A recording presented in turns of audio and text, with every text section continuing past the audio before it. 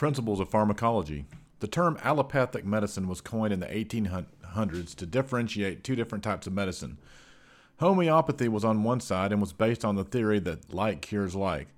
The thought of homeopathy is that very, very small doses of the substance that causes symptoms of a disease could also be used to alleviate that disease.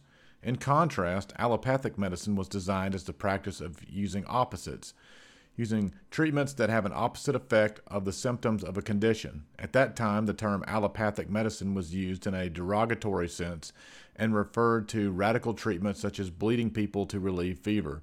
Over the years, this meaning has changed, and now the term encompasses the most modern medicine in developed countries. All EMS personnel can, to some degree, administer medications. For the EMT, the medications are limited to Narcan, EpiPen, albuterol, oral glucose, and activated charcoal. AEMTs and paramedics can give more medications. The medications that are carried in the ambulance are typically effective, easy to administer, and easy to understand.